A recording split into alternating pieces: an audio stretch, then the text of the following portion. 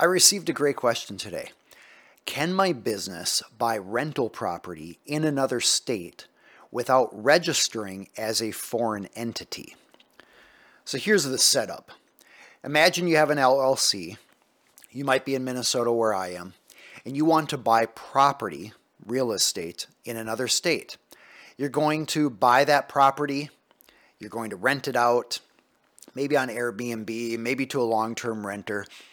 But what you're wondering about is if you buy the property inside an LLC, which is always a good idea, do you need to register that LLC there in the state where you're buying the property?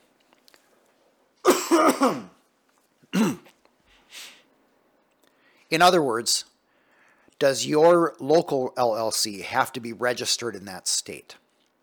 The law says yes, but a lot of people don't do it.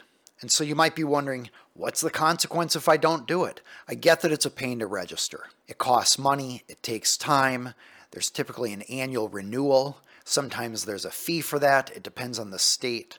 It can be nearly $1,000 or up to $1,000. So a lot of people don't want to do it. What happens if they don't?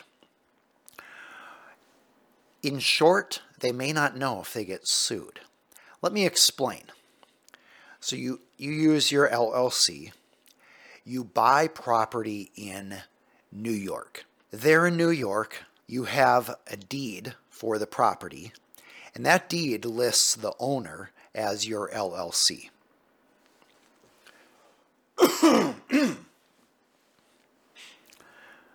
You do not register the LLC in New York because you don't want to pay the fee. So instead, you just put the property up on, let's say, Airbnb or VRBO. And you have renters come in from time to time. So far, so good, no problem. You think, hey, this is great. I'm saving money. I'm not reporting this to the state. Why would I actually register as a foreign entity or a foreign LLC in New York? Let's just not register. Well, here's why. Imagine somebody at the property gets hurt, and they then go to sue the owner of the property for negligently maintaining the property. Well, who is the owner? It's an LLC. But that LLC isn't registered in that state. So under most states' laws, the person filing the lawsuit can serve that lawsuit not on you, but on a state government office like a Secretary of State or Department of Commerce or a similar office that handles the registrations of foreign entities. Now keep in mind, you're not registered there. So when that paperwork comes into the government, they don't necessarily know what to do with it. So you don't know about the lawsuit. But legally, you've been served the lawsuit because the plaintiff, the party initiating the lawsuit, did what they had to do to start the lawsuit. So guess what happens? You don't respond to the lawsuit, and so now the plaintiff gets to win by default. The court issues a judgment in favor of the plaintiff. So now you have lost in trial, or your LLC has lost in trial. What happens next? Couple things. First, often that judgment will become a lien on the real estate in that state. Now, if you bought that real estate with cash and there's no mortgage on it, you now have a lien on your property for the full value of the judgment. And since you didn't have an opportunity to defend yourself, the judgment is for whatever the plaintiff asked for. That scenario is the first problem. But let's say you had a mortgage on the property, so you don't really care about that lien. Now what the plaintiff can do is figure out where is your LLC actually registered. It's not too hard to do that with a little internet searching.